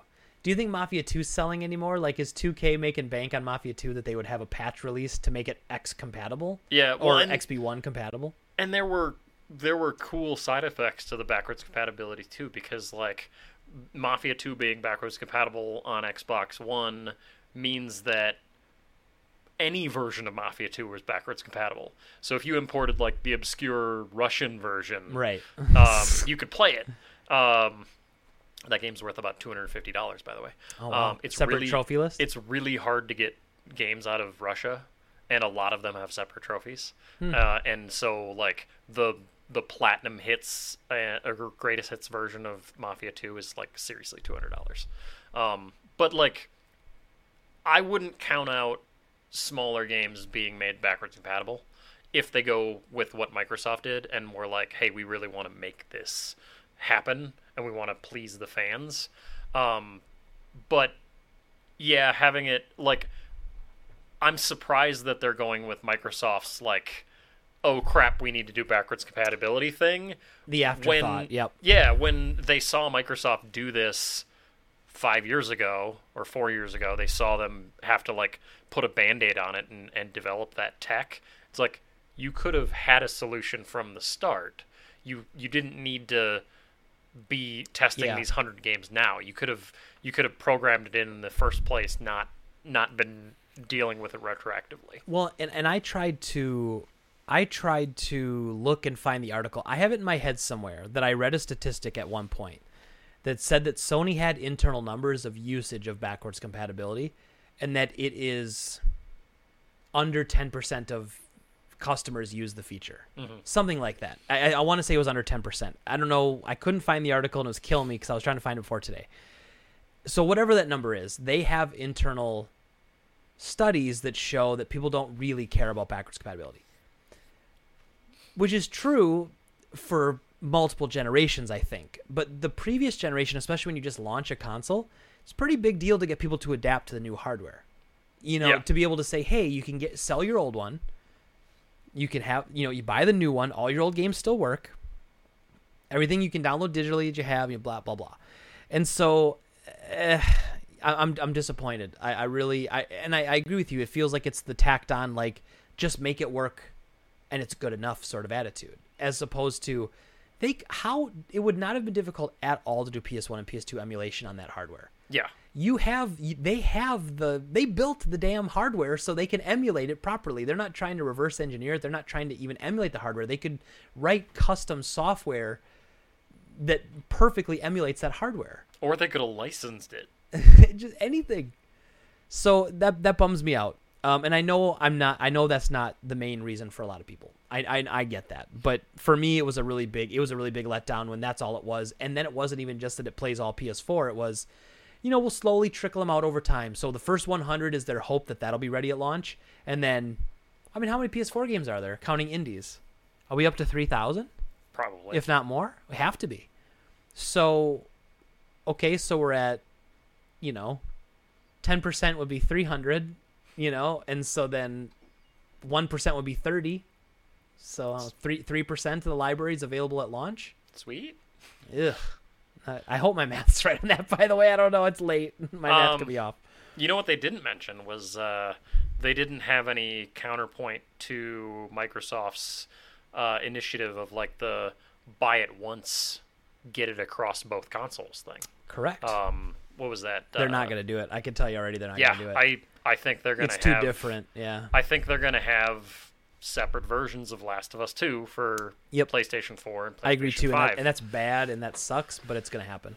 It's going to make me probably not buy some PlayStation 4 games that I might have bought. It depends if they come out at the same time. That's the problem. Like you said, with Last of Us and Ghost of Tsushima, if those don't get, like, a PS5 updated patch or something, and they do a legitimate PS5 version, that's bad play for me. I don't like it. Yeah. And I don't like that we paid, what was it, $50 for Last of Us on PS4 after it had already come out on PS3. I didn't like that either. I don't like it. I mean, I was really hoping that since it was quote-unquote fully backwards compatible, which is what we thought, I really thought that we were going to be done with this port garbage that we've been dealing with, where they port everything over to PS4, because if it's enhanced with PS5 and they can't just do a patch, are we going to see Resident Evil 4 on PS5 too, John? Probably. Are we going to see, oh my god, Resident Evil Origins? It's Capcom. Final Fantasy 10-10-2 2-pack on PS5? Oh, Christ. I'm done with it. I hate that. I hate the port machines. I absolutely hate it. I don't hate it because trophies and achievements. Well, fair enough. That's actually a really good point for you. Fair enough. And I like it for games I want, but I want the definitive version of that game. Yeah. I don't want to own every version of that game. I have like 5 copies of Resident Evil 4. I just want the best version. So leave it on PS4. Don't make a PS5 version, please. And I have to buy that and then sell the PS4 version. Surprisingly, I don't own the Xbox One version of Resident Evil 4 yet. I have 6 and 5, which I hate. But I haven't bought 4 yet, and I enjoyed that game. But anyway, I guess... So all in all, I think the Sony conference, the Sony announcement was weak. And I say that not in the sense that it didn't have good information. It just wasn't the type of presentation you should offer to the consumer. And I say, like, I thought it was interesting, but even halfway through, I was getting kind of like, wish we'd skip ahead. Like even I was there. I really was in a 52-minute presentation. I made it halfway through before being like, all right, I get it. And I wanted a little more sizzle. Like, I'm not saying give me the Michael Bay of PlayStation announcements. I want something. You gotta give me something. Some video of something running on PS5. Just something. And I tweeted it out and I made a joke about it, but I was like, my favorite picture was when they showed the performance of the power consumption. Okay. And they just show an axe at the far end that's most consumed power, and then there's a bow and arrow, and then there's a pipe gun looking thing like from Fallout, then there's a Biohazard symbol, and then there's a car near the least consumptive. Have you seen this picture? No. Well, let me show you this real quick. This is fantastic. Oh, so on the topic of backwards compatibility, at least the way Microsoft is doing it, have you played any of the Xbox 360 games that have gotten 4K patches? I have not. So this is, I'm going to show you this. This is basically, this was a slide talking about power consumption. I don't understand why that doesn't make any goddamn sense. And you can look at this. Let's see if I can get it to the, that's a terrible look. You can look at it and say, okay, is the axe God of War? But it's a regular ass hatchet. It's not like the axe from the game. And there's a bow and arrow, but it's a regular crappy bow. Is that supposed to be Horizon Zero Dawn? Shouldn't the car take up more the power? the pipe gun type thing that looks like a Fallout gun, like a pipe rifle or pipe pistol from Fallout. But why would you have a non-console exclusive game? The Biohazard symbol actually reminds me of the Biohazard bundle for Prototype, which isn't accurate. And then there's a car, which could be Gran Turismo, maybe. I don't. Anyway, this slide's stupid, doesn't make sense. That slide doesn't make any sense. But yeah, so 4K, Sonic Generations on Xbox One X on a 4K TV. I was like, holy, this game looks amazing. Looks good. All right. Yeah, I should look up all the X patches that have come out and get those games for it. I can't believe how good that game looks. It came out like 9 years ago. Interesting. Like, I was blown away. Like, I have a 4K TV I'm not putting to use at all. Yeah, dude. Do you have Sonic Generations? Probably not on probably not on 360. Don't have it at all. Oh, I'm not a Sonic guy, really.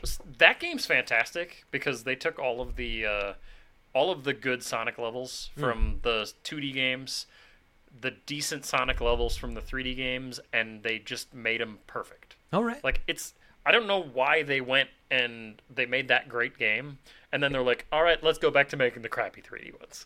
Like, Generations was perfect. You got the best of both worlds, and that patch makes it look unbelievable. I was shocked at how good that 9-year-old game And that's just looks. the 4K X patch. Yeah, Xbox One X got it. Xbox One X enhanced or whatever. Yeah. Okay. And normally I don't notice it, but with that particular game, like the Green Hill Zone, the first level in almost every Sonic game, like the grass and you could see individual blades of grass and the background looked just gorgeous. Mm-hmm. I think because that game's so colorful is why it looks so good too. So if Sony does that, if they are up-resing PS4 games, and if you're getting true 4K instead of the checkerboard 4K that the PS4 is currently capable of, I could see that being a really good thing. But they got to put the effort forth into doing that. It seems like Microsoft is just taking care of that stuff for developers. I wonder if they just have a developer section that's dedicated to enhancing certain games. Yeah. Because I wonder if it's almost like they take a game, they run it through some sort of algorithm that they've written to do almost like a 4K upscale. Yeah. Pre rendered upscale, and then they're like, oh yeah, this works. And if it has a lot of issues, they're like, well, it's gonna need a lot more work. And I wonder if they have multiple stages of this game's at 20%, this game's at 50%, this game's at 90%. We can get this pushed out and ready to go. I would think it's probably easier to do depending on what game engine the game's running on. Sure. If it's running on Unreal, it's probably relatively easy to up-res the game. Same with the Frostbite engine too. That seemed to be. That was the big thing about that engine. The whole big important thing was it was scalable. You could have it run on PS3 and PS4 all by just flipping some switches. Cut down on development time. But so anyway, we'll see. I mean, this is the next battle in the console wars. I roll TM, and we will see going forward. Ultimately, which system ends up being better? When they come out and have been out for 5 years and have games to play. It's that simple.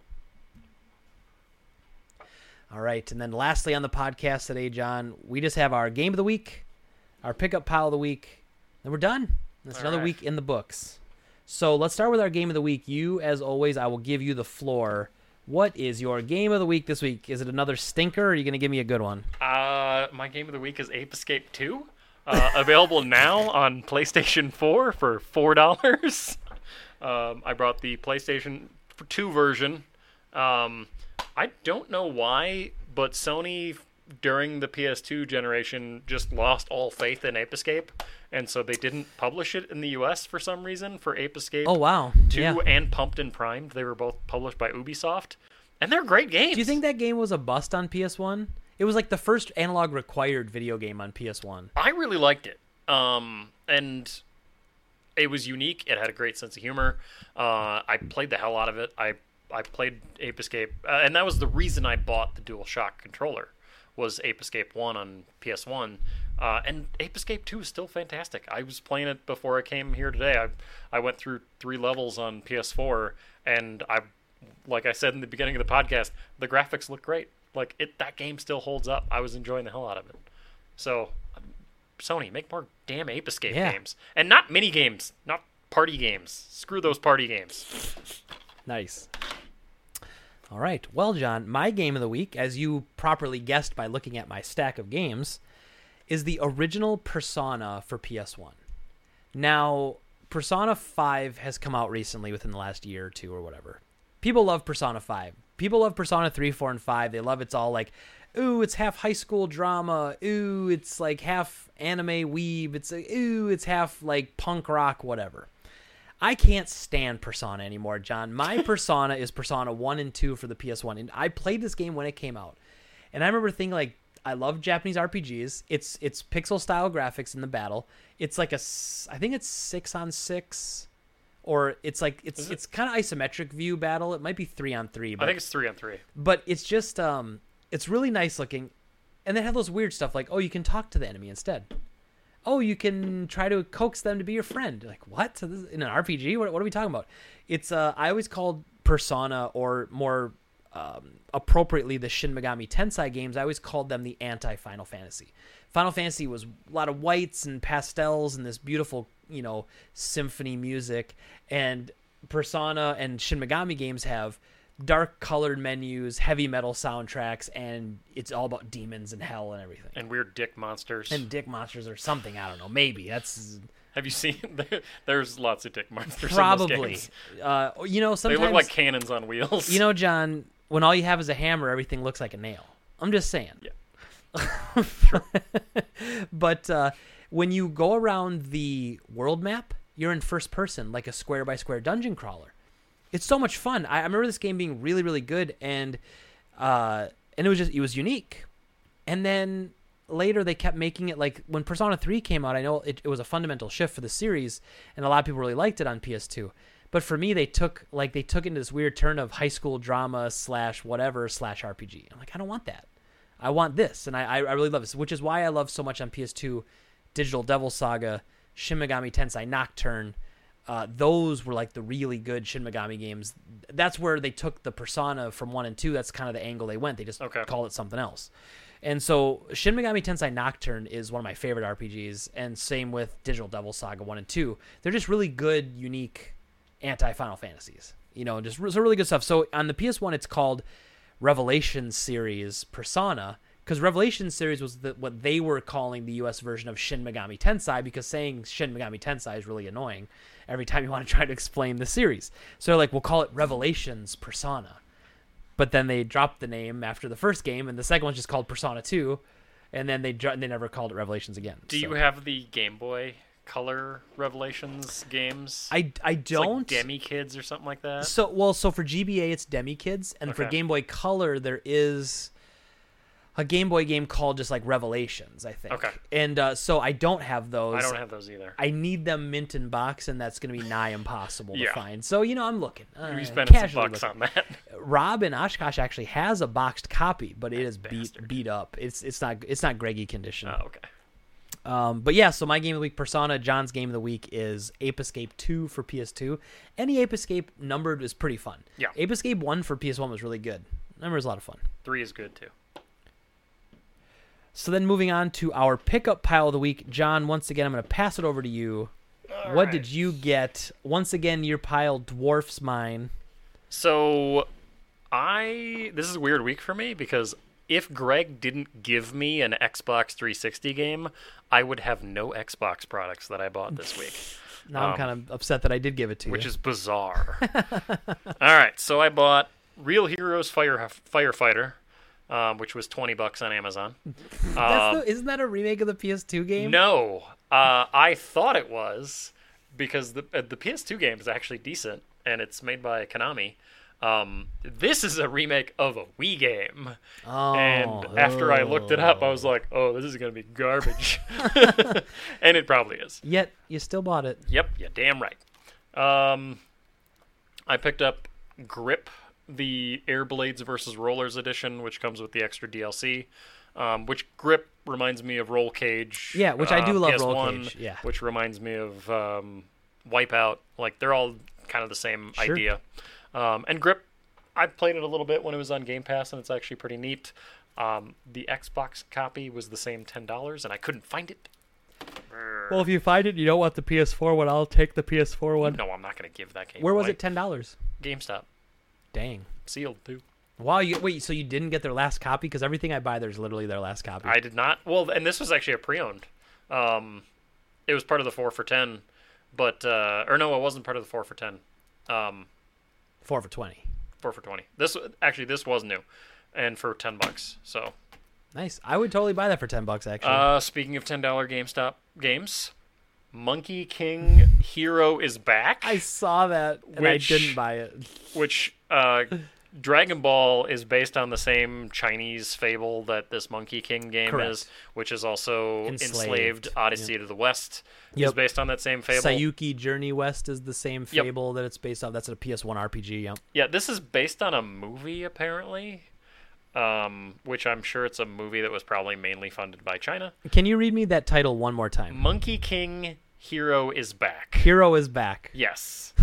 Monkey King Hero is back, or Yes. Monkey King Hero is back? Something like that. Doesn't matter.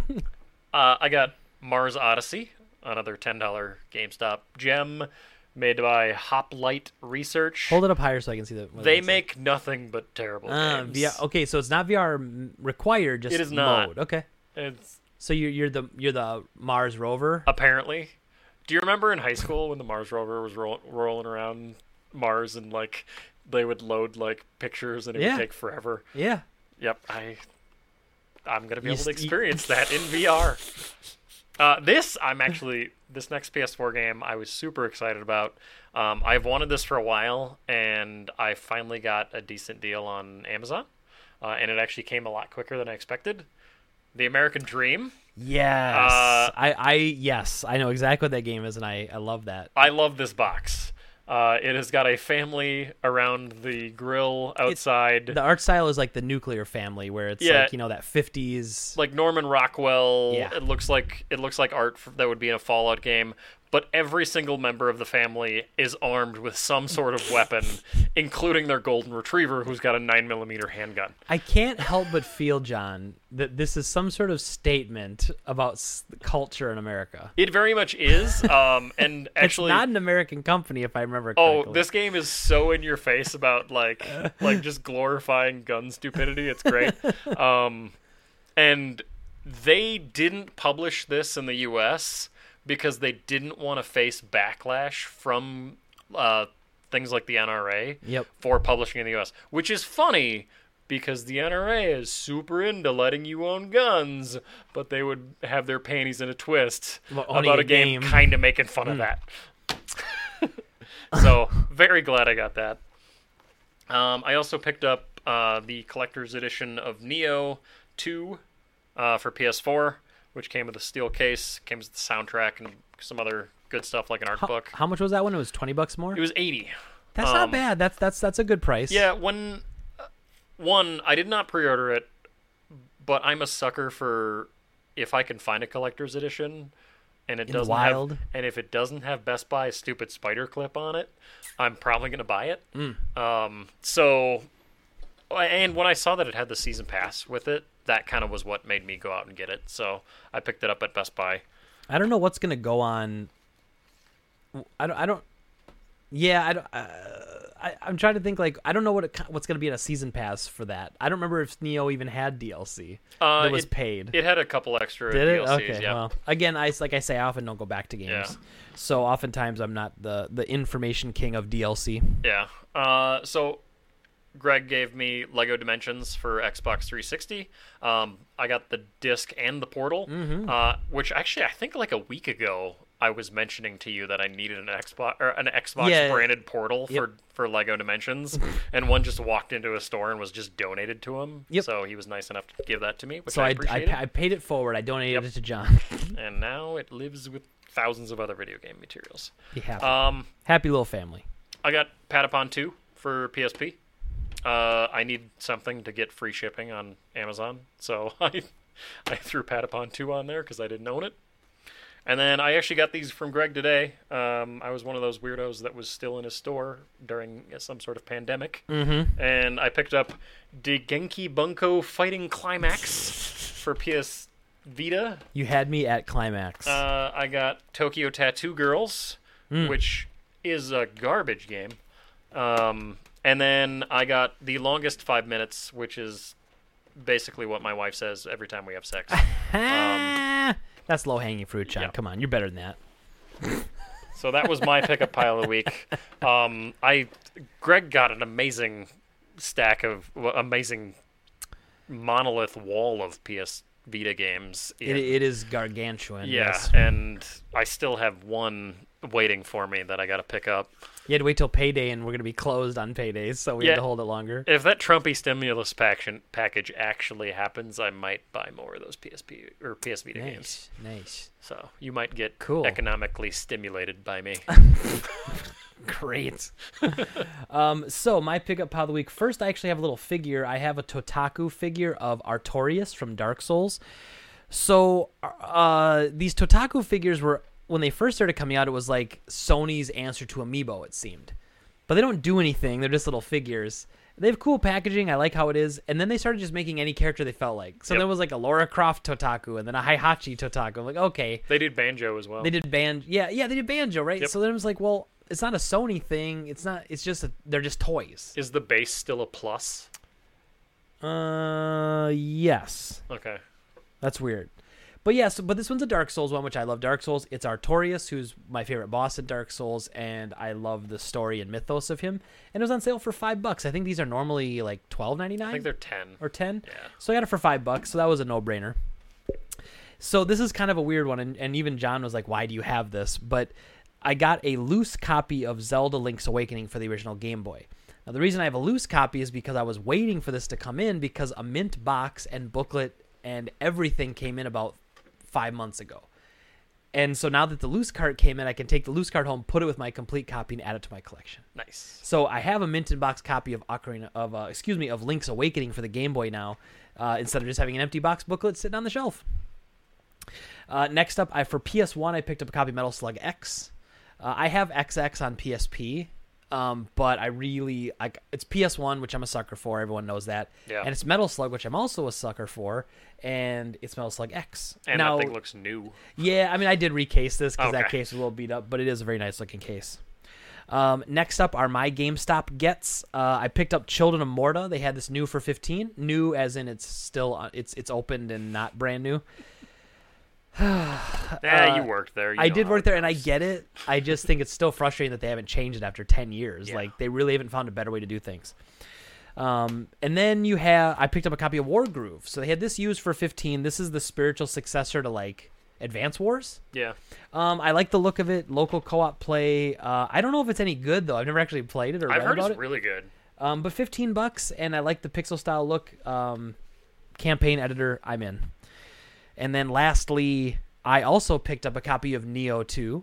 Only the regular copy because, like I said, I don't play DLC and I don't care anyway.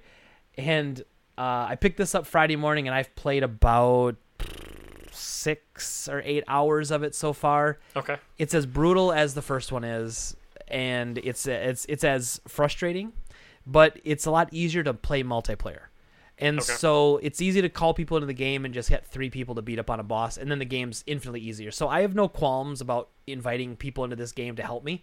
It's like when I played Dark Souls, I want to do everything by myself. This game, like, I don't care. Get 2 people in here, let's fight this boss. Does that game also have an invasion system in it like Dark Souls, where It people does can be not. dickheads? Oh, thank God it does not. Yeah, I hate being invaded in Dark Souls. It is the least favorite thing in gaming. It's kind of the worst because you're already dreading wherever you are, and then you see that thing pop up, and you're like, and then if by some crazy chance you happen to be better than the player who invades you, and you beat the crap out of him, he runs away into the enemies who don't attack him; they only attack you.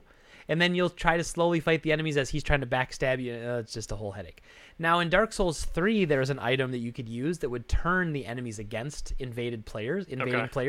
So I would use that a lot, and it was great. Dark Souls 3, I PvP'd a lot. And I normally don't PvP in the Dark Souls games because I just don't care. And there's always usually so much lag. It's just obnoxious. Like, you'll go to backstab a guy, and then all of a sudden it'll skip around and he'll be behind you backstabbing you. And you're like, what the hell just happened? The only PvP stuff I did in Dark Souls was in 2, where the Bell Covenant, you had to do like 30 battles in order to get a spell.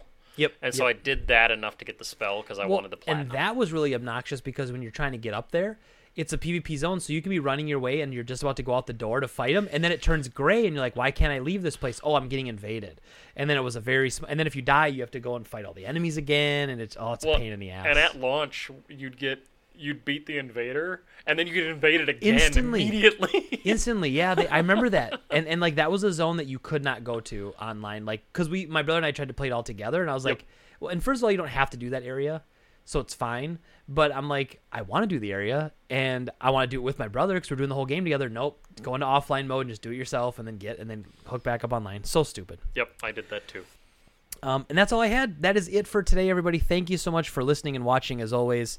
Obviously, we talked about how everything in the world has been affecting my store. It should not really affect this podcast. I'm not sure about next week because we are planning on doing that store inventory. So I'm not sure what time we get out of there, but I like to do this. And so my plan is still going to be next week around the same time as we did it this week, maybe a little bit earlier, John, actually. Wouldn't that be nice? But we'll see where we're at with the inventory because I'm supposed to be off Thursday, Friday, Saturday next week to go to a LAN party anyway. Which What are you playing? What are you going to be playing? At the LAN? Yeah. Oh, I mean, anything. We switch all the time. Oh, okay. But, it depends on what we're playing. But we do StarCraft tower defenses. We do PUBG. We do StarCraft maps. We do, I don't know, anything you can get your hands on. Ugh, StarCraft. Yeah, you wouldn't want to go. It's a PC LAN. But thank you, everybody, for listening and watching. We should, unless something crazy happens and the internet goes down and power goes out, we should be here. So like I said, I really appreciate always listening, and thank you for all the kind words for you that have, sent me messages and stuff through Facebook and through my texts that, about the store closing and everything. And I really, really appreciate it. I hope you all have a great week. We will talk to you next time. Have a good one. We'll talk to you next week. Bye-bye.